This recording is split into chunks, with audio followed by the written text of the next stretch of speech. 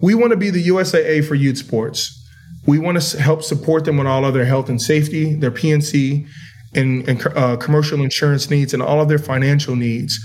And so all of these things are just examples of how we're surrounding that organization with services that are commodities, but we're reducing the margin. If there's an organization making money on commodities in youth sports, we want to kill that space. And our focus is to build more resources and services around that organization, increase our buying power, and then, of course, grow our wallet share per organization. Welcome to MGA Founders Podcast with Socotra CEO Dan Woods. Tune in each episode to hear Dan chat with innovative MGA founders to learn their stories, their challenges, and their visions. And now our host, Dan Woods. Tyrre Burks is the founder and CEO of Players Health. Players Health is on a mission to create the safest and most successful environments possible for kids to play the sports they love by providing innovative and connected athlete safety and insurance products and services to the youth sports market. Tyrre, thanks for joining me. Hey, Dan, man. How you doing? Really appreciate you having me. Super excited to be here. Doing all right. I think last time I saw you, we were in Minneapolis, your town, for the On-Ramp conference. We were, yeah. That panel was awesome. Also, just a lot of things that I've learned, but also really excited to be on that panel as well. So thanks for having me back. But yeah, really, that definitely was a cool event that we were at. Yep. And I think for anyone who missed it, and this is going to be out, I believe, by ITC, hopefully, but join us at the ITC panel on the 20th, 2:15 p.m. for the Socotra workshop is going to have Tyrre there, again, talking about your journey, which we're going to get into here as well a bit. So first off, so Players Health is a lot more than insurance, although obviously we're focused on insurance here. Could you have kind of the broad scope of, we've heard the mission from the intro here, but make it real for us. What are you doing? Absolutely. And so I'll talk a bit about kind of how we got going into this, but it'll frame up kind of really what we're doing. But when you look at youth sports and how kids are playing sports, most kids just want to play. And what we've identified, and I think what I've identified in starting Players Health is that, the health and safety of an athlete has not changed very much since I last played. So when we think about policies and protocols around how we manage injuries, when we think about abuse prevention, I think one of the things that we're tired of seeing in Players Health is we're tired of seeing the headlines. I think we've gotten to the point where the headlines are so frequent around abuse in sport, around altercation between a parent and a ref, or very serious or catastrophic injury. We're seeing these incidents so frequently, they're not as shocking to us as they used to be. And I think our focus at Players Health is to provide sports organizations with the tools and resources to mitigate risk and also support them economically with making sure that they save money on their largest expense, which happens to be their property and casualty insurance. And so I think at its core, we are focused on supporting organizations with creating that safer environment, and all the technology and resources that we provide help them do that on a day-to-day basis. Okay. Great. So, how did you get it into insurance? Because you're doing a much broader scope here. Let's focus on the non-insurance part. Then, of course, we're going to talk a little bit about insurance. Like, what is the experience like? What do you provide? How do you help? How do you move that mission along? Absolutely. And so, me getting into insurance was definitely a roundabout way. We started as a risk management company. So, Players Health have been around for about 7 years. Prior to starting Players Health, I was playing in the Canadian Football League, where I played wide receiver. I had a ton of injuries throughout my entire career. I have 3 bulging discs in my neck. I ended up tearing my hamstring off my tibia. And when I hung it up, I started volunteering. I started coaching my son's team. He's 16 now. At the time, he was 9. And I started to see how organizations were struggling to create that safer environment. So when it came to injuries, for example, and that's how we started, we created an injury management platform for sports organizations. Well, how does that play out in real life? A kid gets hurt. Say they have a head injury, for example. there are laws that require sports organizations to manage a head injury in a very specific way. One, it should be documented. We need to collect a medical clearance before we return an athlete back to play. Our system just ensures that those policies and that protocol is followed. So we're making sure that not only did we document that this incident happened, and then we're making sure that we have the proper prerequisites before that athlete is returned back to play. That was how we started the company and building kind of an electronic medical record for athletes. I think quickly we realized that injuries weren't the only thing that these sports organizations needed to manage in terms of risk. And USA Gymnastics, Penn State, that was front and center for us at that time. And what we recognized is that a lot of organizations struggle with managing incidents. So how were incidents being reported? And then the organization itself was still following up on those incidents. We saw this as a really big problem.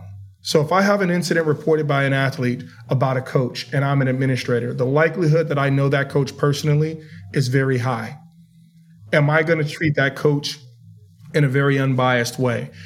I have bias against that coach because I know them. And so we created an incident reporting software that allowed any athlete, coach, or parent to anonymously or privately report an abuse incident. And then that led us into actually managing the investigations on behalf of the organization. And so there was a slow progression where we started to think about risk management more holistically. It wasn't just an injury or it wasn't just abuse. We started thinking about all of the resources and services these organizations needed to follow. And the legislation was driving us in that. So there are specific laws around head injuries. There are specific laws around education and training for coaches. There are specific laws around how they manage abuse. So we created a platform to help them manage that. That was the first 3.5-4 years of Players Health. Yeah, because I was thinking they're likely to know the coach. They're not likely to know the local laws and what they're required to do. They might not do enough or do the wrong thing. And a really interesting point, I remember when we first met in Minneapolis, it's almost a year ago now, you were also talking about the case of children who play more than one sport. Right. So they may have a head injury in one sport that means that they can't do anything for a while playing football, but then the hockey coach doesn't know and sends them out on the ice. Absolutely. And these things happen all the time. Think about how many sports kids play. On average, kids are playing anywhere between 2.3 sports a year. And they're playing all year round now. And so making sure that there is clear communication, transparency around how we're managing health and safety of the athlete is really important. And then when you think about it, when we first started this, we had a couple hundred sports organizations at that time. As we continue to grow our services, the number of clients we supported, we started to collect massive amounts of data. And so in the past 7 years, we've documented over 106,000 incidents and injuries that we are managing. And so just think about the incidents and the information that we have on injuries, on abuse, that really help us get a better sense around what is a good organization in terms of how they manage their risk and who's a bad organization in terms of that they need help and support to kind of rehab the program, so to speak. And then that's across in the U.S. and you're now in Canada. Absolutely. Yeah. So we support over 50,000 sports organizations in both U.S. and Canada, all sports. So there's not one sport that we're not currently, whether it be, water ski and wakeboarding, whether it be snowboarding or football and your big ball sports, baseball, basketball, things like that. Well, I suppose the laws don't care. Oh, Concussion. Doesn't matter if you fell off a balance beam or got tackled. 100%. And I think when you think about kind of how this company has progressed, how we got into insurance was we started to collect all of this information and we started to connect with a number of insurers. Now, those insurers have a loss control fee that they pay for risk management, for some type of technology or information that organizations could use to help mitigate risk. Well, we started in the insurance industry by leveraging our technology at no cost to the client, and we take a loss control fee anywhere between 2 and 5% of the premium. That was my first introduction into insurance, where we realized that sports organizations don't spend thousands of dollars on risk management. They're very cash strapped. So how can we find an organization that needs the information that we're aggregating, but would also be willing to pay for it? And the insurance carriers was the way that we thought that would be the best. And we started to grow very quickly in that a large number of our carriers wanted to implement our technology. Now, where along the line of the company was that? I mean, you've been running for, 8 years now? Yeah, we're rounding up to our 8th year now. And that was probably about 4.5 years ago. Okay. So the first half of the company, you weren't thinking about insurance at all. You're thinking about... It was the furthest thing from our minds, honestly. Yeah. Yeah. Well, you're not the first one to settle to do something else and end up in insurance. I think that you've been around the industry a few years now. You've seen that's a common story, I'm sure. And I think that's the biggest differentiator. Had we started with a brokerage or an MGA in the beginning and then tried to build risk services afterwards, it would have been extremely hard to do, because we would have had to do something that it's really hard for us to do in insurance, is we have to start shaving margin. So you have to build technology, increase your cost so that you can have those services. Fortunately, we built that foundation first. And then the funding mechanism, which is what we call the insurance, is what we added afterwards. And so we set up our brokerage. And then from there, we did our brokerage our first year. We did about $1 million in premium. We set up the MGA in year 2. Through the MGA in the brokerage, we did about $7 million. And then this year, we're rounding at about 35 to 40 million this year. Oh, wow. It's nice growth. And of course, we're on the tech side, and full disclosure, Tyrre's Health is a customer of Socotra's. How's the tech evolution gone? Because your needs are pretty simple at the beginning. You're just dipping a toe. Correct. And now you're full on deployed internationally. Tell us about that journey. Well, I think the biggest learnings that we had was that I'm happy that we didn't start technology and build out the platform on our own day one. We would have wasted a ton of money along the way. When it came to setting up our MGA and building out kind of our policy admin system, we went manual in the beginning. And this was something I shared on our panel that when we were on the panel at OnRamp, was because we didn't know anything, we knew very little about insurance at that time. We started to focus on some of the large organizations. So our average premium was north of $100K that we were focused on, but it allowed us to be able to manually, provide those policies. I think there's a bunch of things that we learned through doing it manually that allowed us to be able to have really clear requirements around what we needed from a technology perspective to scale. And so that was how we started. We went after, one of our first big account, that $1 million account, 800K of that was one client. And so it was, and then we had probably about a couple hundred small policies that made up the other 200K. And so I think we went bigger in the beginning, had a really clear understanding around what we needed to build. And so when we did connect with you guys, we were able to move a lot faster because we weren't trying to figure it out. We knew exactly what we needed, and you guys were able to move quick enough so that we can get to market quicker.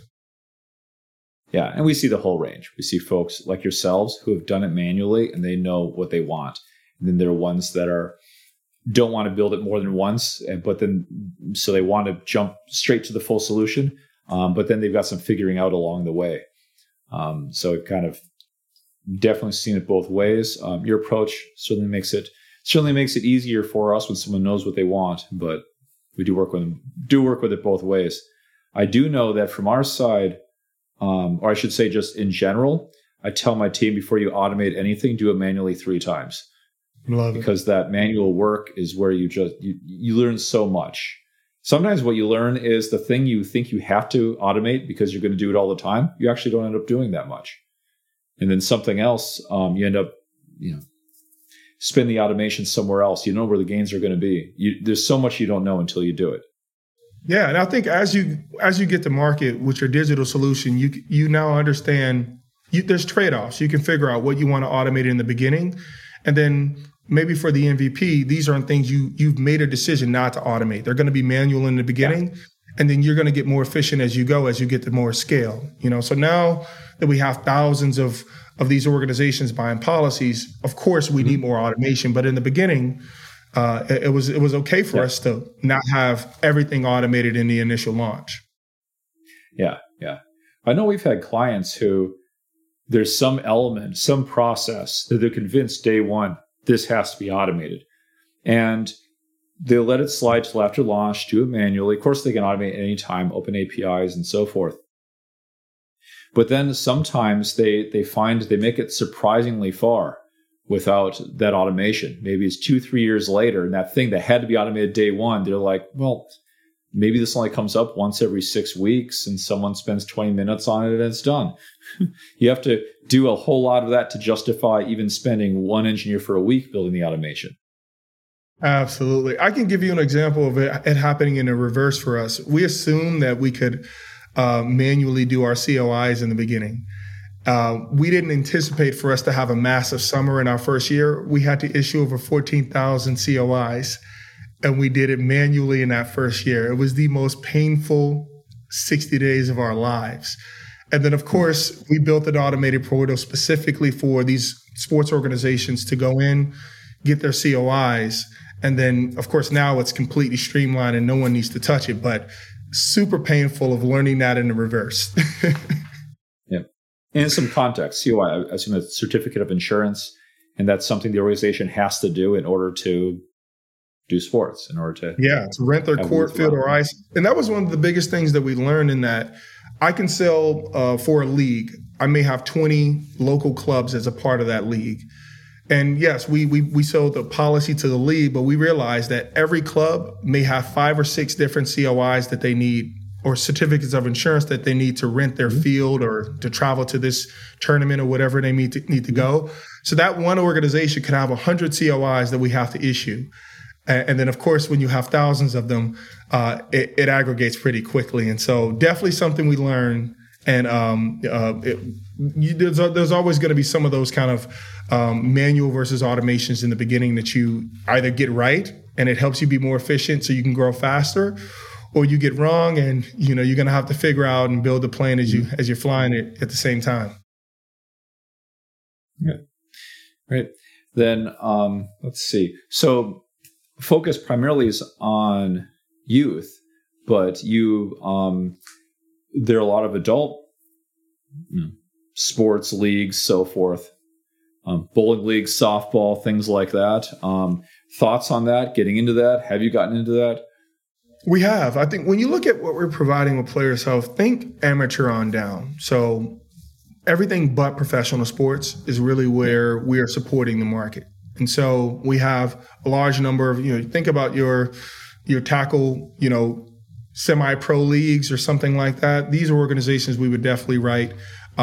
We just bought a big K through 12 MGA, and we're now supporting a number of K through 12 organizations specifically on their student accident and their secondary insurance, specifically around sports. And then fitness is also a big market for us that we're growing. And so when we look at an athlete, we're thinking about all that. Fitness? We do all the property. Sports.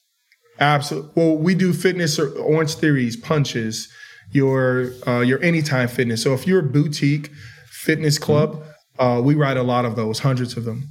And so the fitness, we launched the fitness arm of our business earlier this year. I think it was like January, February.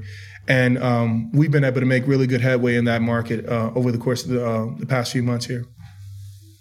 Okay. That's a good one. Because, there's a ton of these small gyms, especially now because you've got, now you've got CrossFit gyms, but that was 10 years ago. I don't know what the latest is, but these things pop up. Yoga studios, CrossFit, a lot of non-traditional gyms. Absolutely. Clubs. They're clubs, they're boutiques. And I think one of the things that is a big misconception with our business is that a lot of people assume that we had this small TAM, a total addressable market, for context, and that you think youth sports, but when you think about amateur sports and fitness, like this niche is almost like a super niche. There are hundreds of thousands of small businesses that we have the opportunity to support that generate, anywhere between $8 to $12 billion of premium.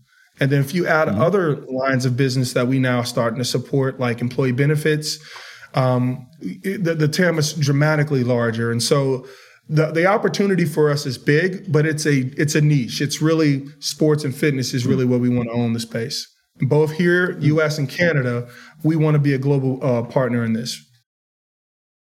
So you get into employee benefits and such, so you can be a one-stop shop for like the fitness center, fitness club? Absolutely. So we just bought an employee benefits broker that focused on employees, organizations that have employees of 50 W-2s or less. That's a sweet spot for us because most of your boutique clubs, don't have more than 20 W-2s. And then when you think about sports, youth sports, amateur sports, they may not have more than 5 to 10 W-2s, but that's the sweet spot. No one's focused on them. When you think about large employee benefits broker, they're not getting out of bed for anything less than 50 to 100 W-2s. But when you have thousands of those organizations the way we do, you can roll up that market pretty quickly, and it becomes economies of scales. And you end up having instead of doing if you got 5,000 organizations that have five W-2s, you got 25,000 lives. That is a pretty big book of business on the employee benefit side, but we're adding a ton of value for a demographic that has almost been ignored in this space. Okay. And I was also curious about the size of these, because you talk about size of W-2s. I was a little surprised earlier when we were talking about the size of premiums. You're talking six-figure premiums. So this isn't going to be like a single sports team. This is going to be like the whole league. Or whom do you normally deal with in a sale when you're dealing with youth sports? Absolutely. So we have our company, the way that we look at kind of our demographics, it's kind of three segments. We have what is called custom accounts. Those are large deals. Those are your USA Boxings, USA Swimming, USA Gymnastics. So large national organizations, US Youth Soccer, things like that. And then we have what it is like our small business. And those are organizations that are 15K or less. And so think about your Pop Warner Club, your travel volleyball program. There are hundreds of thousands of those organizations. And then, of course, we have K through 12, which is a different demographic that, think about your private school, your public school district. These are all the organizations that we are now supporting. And then, of course, fitness, I've described specifically around your boutiques. We're not riding Lifetime. We're riding small CrossFit gyms. We're riding F45s. Your Orange Theories and things like that. Those are the organizations that, on average, their premium is about $5,000 to $10,000, and we're rolling up that market. Okay, then let's see. Let's head back to the beginning. We talked about how you, for the first half of the company, you weren't thinking of insurance. How did you get started in the first place? I mean, you're a former professional athlete yourself, Canadian League receiver, I recall. I was, wide receiver. I was playing for the Saskatchewan Roughriders at the time, yeah. And how'd you go from that to starting this business? What was in between? That's actually a really interesting story. I think I had already started to take some MBA courses at the time. So my rookie contract in the CFL was like $45,000 Canadian. So I wasn't making a lot of money. I always tell people I spent more money trying to play professional football than I made playing football. But I was a no-name. I went to a small Division II university, Winona State, here in Minnesota. And because I was tall, I'm 6'5", I was fast. I ran a 4.3 40. Yeah, you have pretty nice 40, I recall. You said. Exactly. I had an opportunity to play because you can't not give a 6'5" receiver that runs a 4.3 40 a shot. So because of my upside, I had an opportunity to play at the next level. I came out of the draft and I ended up going to Europe. I played in Germany for a year, and then I played in the Canadian Football League, on and off, practice squad, things like that, for about 2 to 3 years. And so I think coming out of that experience, I had this idea of wanting to start this company specifically around injury management and sport and like team communication. I just tore my hamstring off my tibia, and I called my sports agent, and I'm like, hey, I'm not going back. I was supposed to go back to camp. I mean, not to camp. We were on a bye week. I was supposed to go back in on Monday. I had my flight to go back, and I'm like, hey, I want to start this company. And he's like, Ty, you're 24. You're in the best shape of your life. Like, you shouldn't do this. And he was trying to convince me to stay. So I told him I was convinced. I'm like, hey, I'm done. And he was like, well, tell me about the business. He's like frustrated. And I tell him, and he was my first investor. So I put my own money in, and he matched me for my, I put $80K of my own cash in to build the MVP for the application that I wanted to create. And he matched me. And he was the first believer, my first investor. And really that's what got me into the game. And I had someone that believed in me early on, saw that I was committed to this, and gave me the support I need to walk away from being just an athlete, which was how I identified myself, to now thinking about what the possibilities of me being an entrepreneur would look like, basically. That's amazing. I mean, that's a different world. How did you learn the million things you need to know to be a startup founder? Like, you must have gotten some million mistakes. Tell me. I don't even know asking. I made so many mistakes. I'll share a quick story about my first 6 months into the business. So I share with you, I had this capital that I raised along with my own capital to build the MVP. So I got this quote from a development shop, about $75K to build the MVP. Well, 10 weeks into the project, they reached back out to me, Ty, I think we underquoted you. It's actually going to be $150K. And I pay it, thinking, hey, this is okay. Maybe I didn't have everything documented. And I still didn't get to a finished product. That was my first 6 months into the business of building out an application. And that forced me to learn a ton. I learned how to code a little bit. Of course, I learned CSS and HTML. I learned how to filter through bullshit. And it allowed me to be able to kind of think on my feet. But that was my first 6 months in entrepreneurship. And that lesson really forced me to start to kind of be more hands-on and not just assume what I was being told was true. Yeah.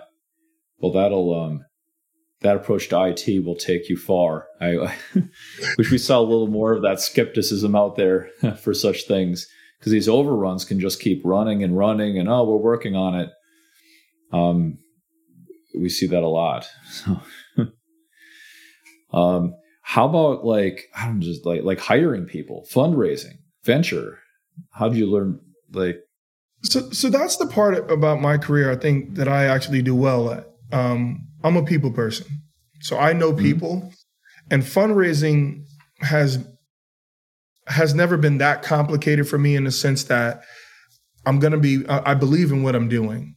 I'm going to be open about what I know and what I don't know. And this is only the beginning. And so every person that I come in contact with, they know that I am so committed on this that I'm going to figure it out. And so either they invest now, or they'll invest later when it's a lot more expensive and the company's further along. So fortunately, I've been able to build relationships with individuals that believe in me as an individual, and then using that credibility and my integrity to continue to build and kind of pivot along the way. I'll never give up. And I think that's what every investor that comes in contact, they see that this is more than just me trying to make money. There's a mission that I'm focused on here. And so it has boded well for me on that. And then me being an athlete, I can get into a lot of rooms that most people can't. And that has also helped me from a fundraising perspective. On the same coin of that, hiring, I think everyone that I come in contact with also see how committed I am on solving what is a massive issue in safety in sport. Like the headlines are there. There's not 1 week that doesn't go by that I don't see a headline of something happening in youth sports that we could support.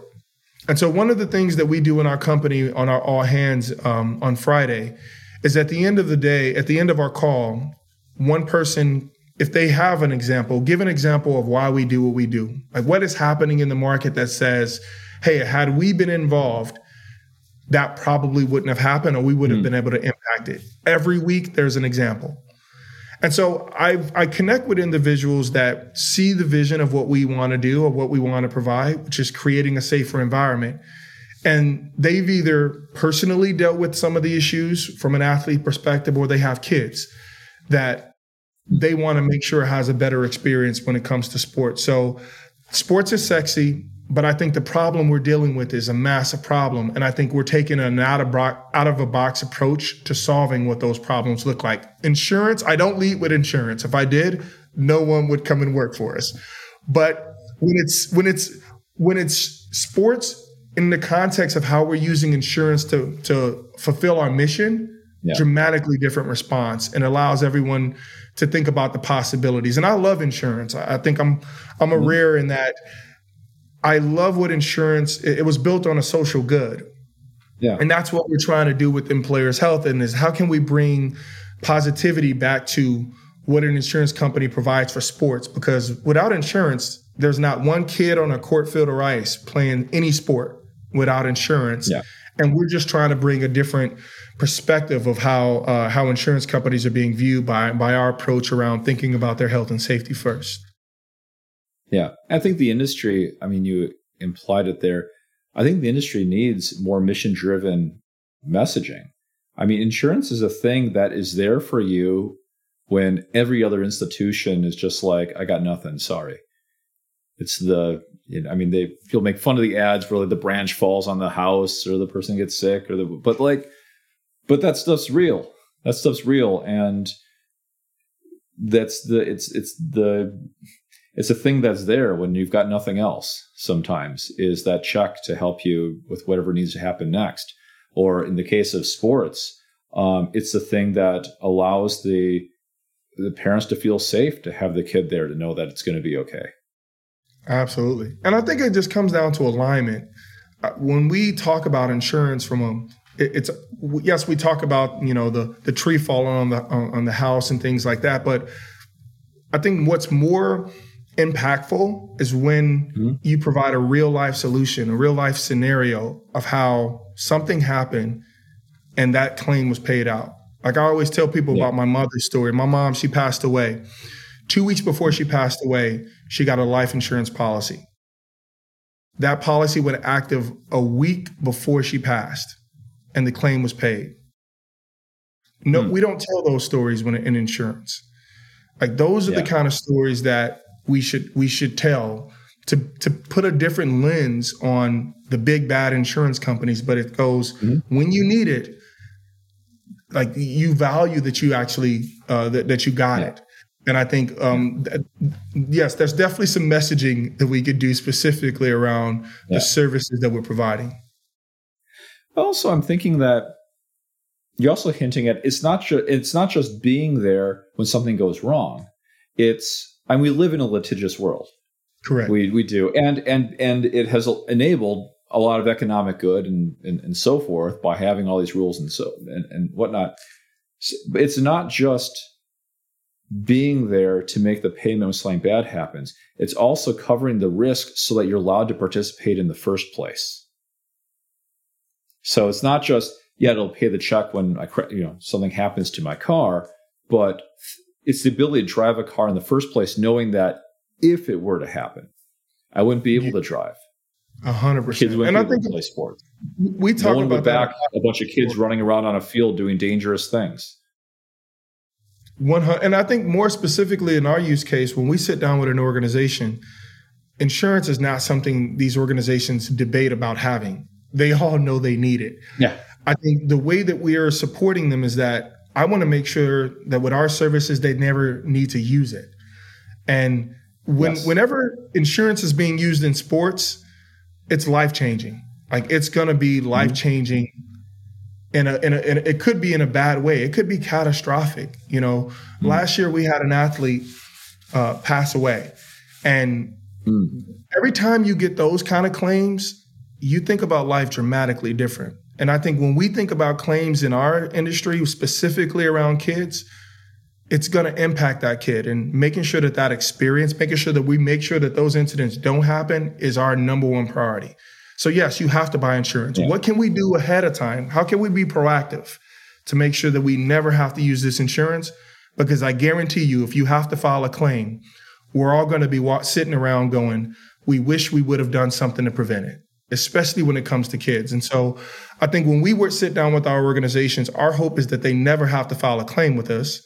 And then we're focused on all of the things we can do pre-claim to make sure that we mitigate the likelihood of these incidents happening. So those things, I mean, you're talking about kind of this medical records sort of thing. We can get into, actually, I'm curious how you got to deal with HIPAA and things like that then, I presume. But what's the full list? Like, how do you prevent claims? How do you make the kids safer? We talked about if the kid has a slight injury, making sure that they have their recovery time. Covered that. What other things do you provide? So there's a couple things we do. I'll just take you through a day in the life of an organization. The first thing we do in an organization is they go through a safety assessment. It's a 15-question survey. It's yes or no. Mm-hmm. And we start with policies and protocols. And that's where everything starts.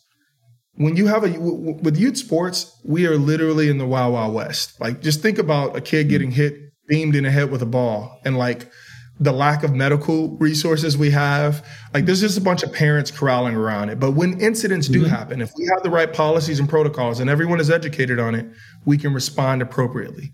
So we start with getting a health assessment of what policies and protocols do they have in place.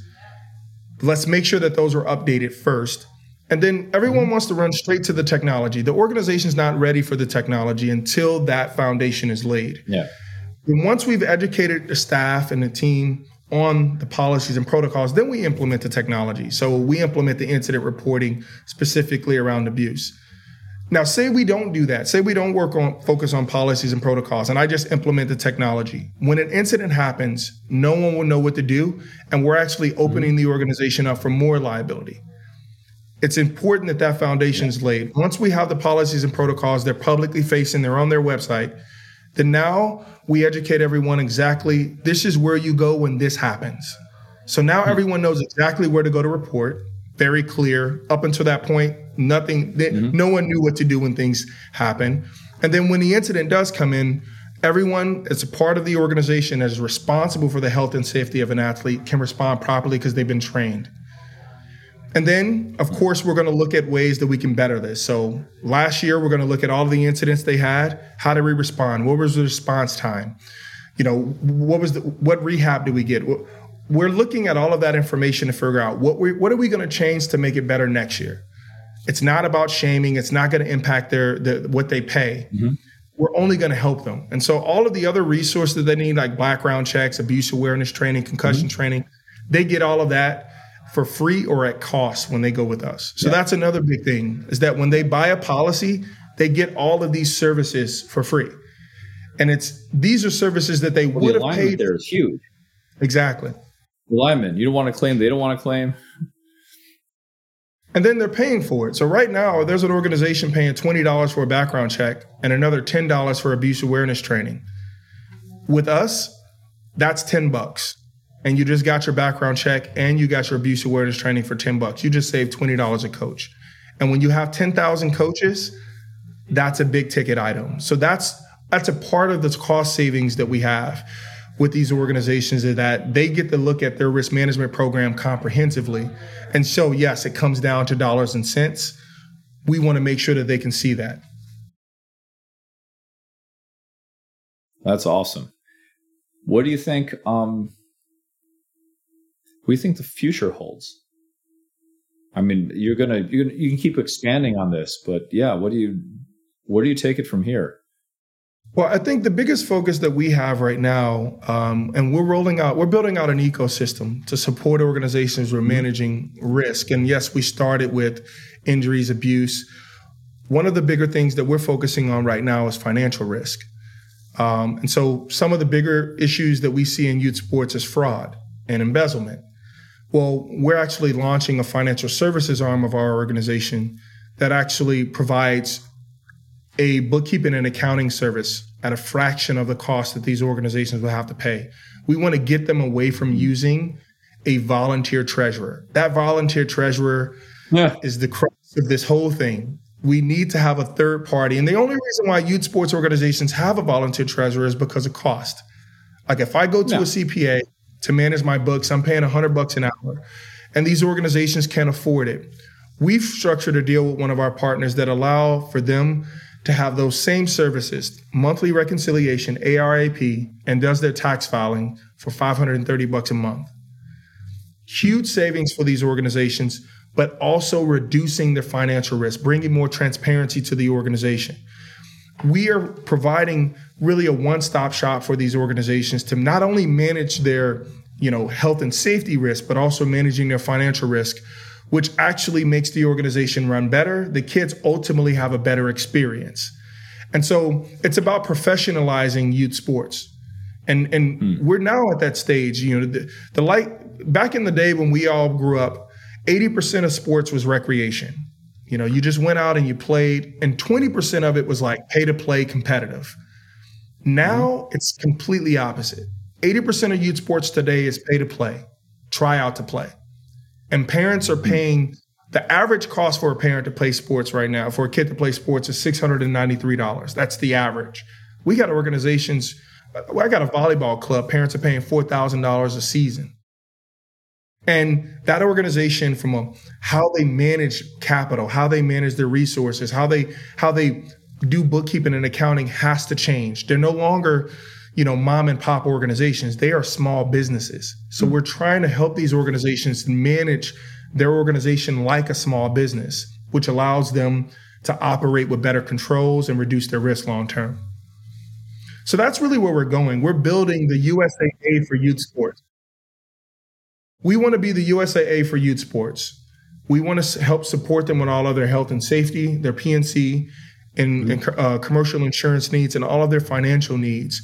And so all of these things are just examples of how we're surrounding that organization with services that are commodities, but we're reducing the margin. If there's an organization making money on commodities in youth sports, we want to kill that space. And our focus is to build more resources and services around that organization, increase our buying power, and then, of course, grow our wallet share per organization. Fantastic. That's really cool. I'm excited by that. Then, what are you doing for? You haven't played a pro sport in a little while, but you're still getting out. I understand you've been swinging a golf club or two. That's the thing. That anyone in the insurance industry, at some point, you're going to be on a golf course more than you anticipated, and they've gotten me. And the reason why I love golf so much is because it's every ball sport that I've ever played, I've been somewhat decent at it. Like I've been above average in some way in terms of my athleticism. This is the one sport I'm terrible at, and I'm like, I gotta get good. So I was doing triathlons and stuff. I can't deal with this. I can't be mediocre at this. I was like, I gotta get good. Be good at everything. So I was doing triathlons and everything before this. I traded in my tri-bike for a set of clubs. I think I'm going back in terms of my health, but I love the game. It's hard, and that's what keeps me coming back. It's hard. I tried it. I just resigned at some point. I'm not going to be a golfer. Thankfully, our head of all our deployments in BizDev, Akine Akwibo, I think you met him at OnRamp. Akine, yeah. He's a fantastic golfer. So I call him my designated golfer. It was just last week, one of our investors had something they invited me to, and it would have been fantastic networking. And I'm just like, sending my designated golfer. He didn't mind. You got a ringer that you send to the scrambles. Exactly. So that was pretty good.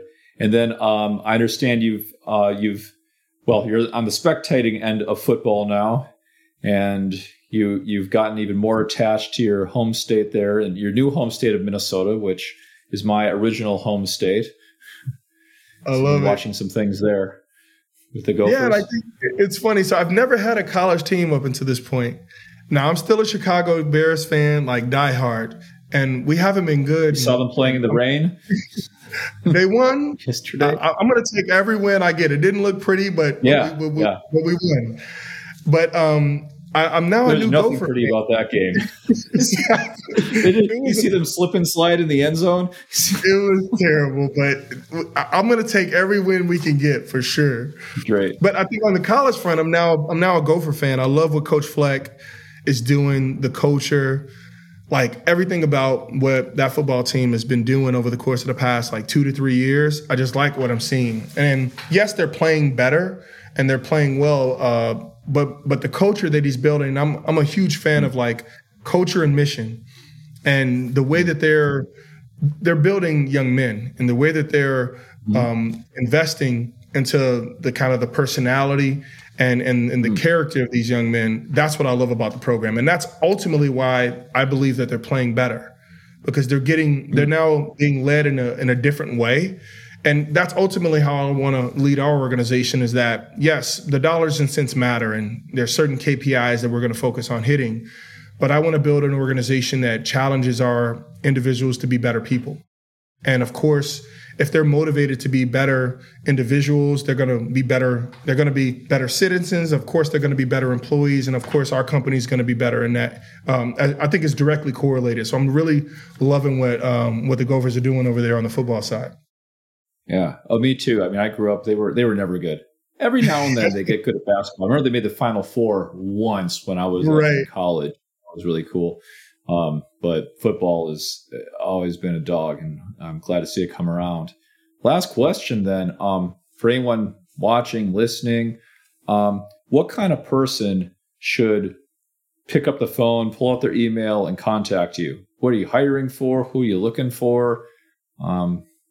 I think that there's a couple individuals that we'd love to connect with. Number one, we're always looking for reinsurance capacity, specifically on the access space. If you look, access market right now around liability, specifically for abuse, tough market. So would love to connect specifically on the underwriting side, specifically around that. We are raising capacity for that. We're always looking for great people, sales, service. If this mission resonates with you in any way, we want to talk, because I think those are the kind of individuals that we want to connect with. And of course, if you're a sports organization, if you're a kid, if you volunteer on a board or anything like that, we want to connect with you. Or you run a fitness club, we want to connect. And so those are really the three areas. I think it's a wide brush of individuals we want to connect with. Super excited to connect with everyone at ITC as well, and be on panel with you, Dan. So just really appreciate you having me on again, and thanks for allowing me to tell my story. Yeah, that'd be great. We're looking forward to seeing you September 20th, and fantastic. It's been great chatting with you. I love the mission. I love what you're up to. Really appreciate it, man. Thanks a lot. We hope you enjoyed this episode of MGA Founders Podcast, brought to you by Socotra, the policy administration system modern enough to power today's most innovative insurtechs. Visit Socotra.com/MGA to see why more insurtechs trust Socotra than any other core platform. You'll find links to future episodes in today's show notes. Thank you for listening, and make sure to subscribe and help us out with a review.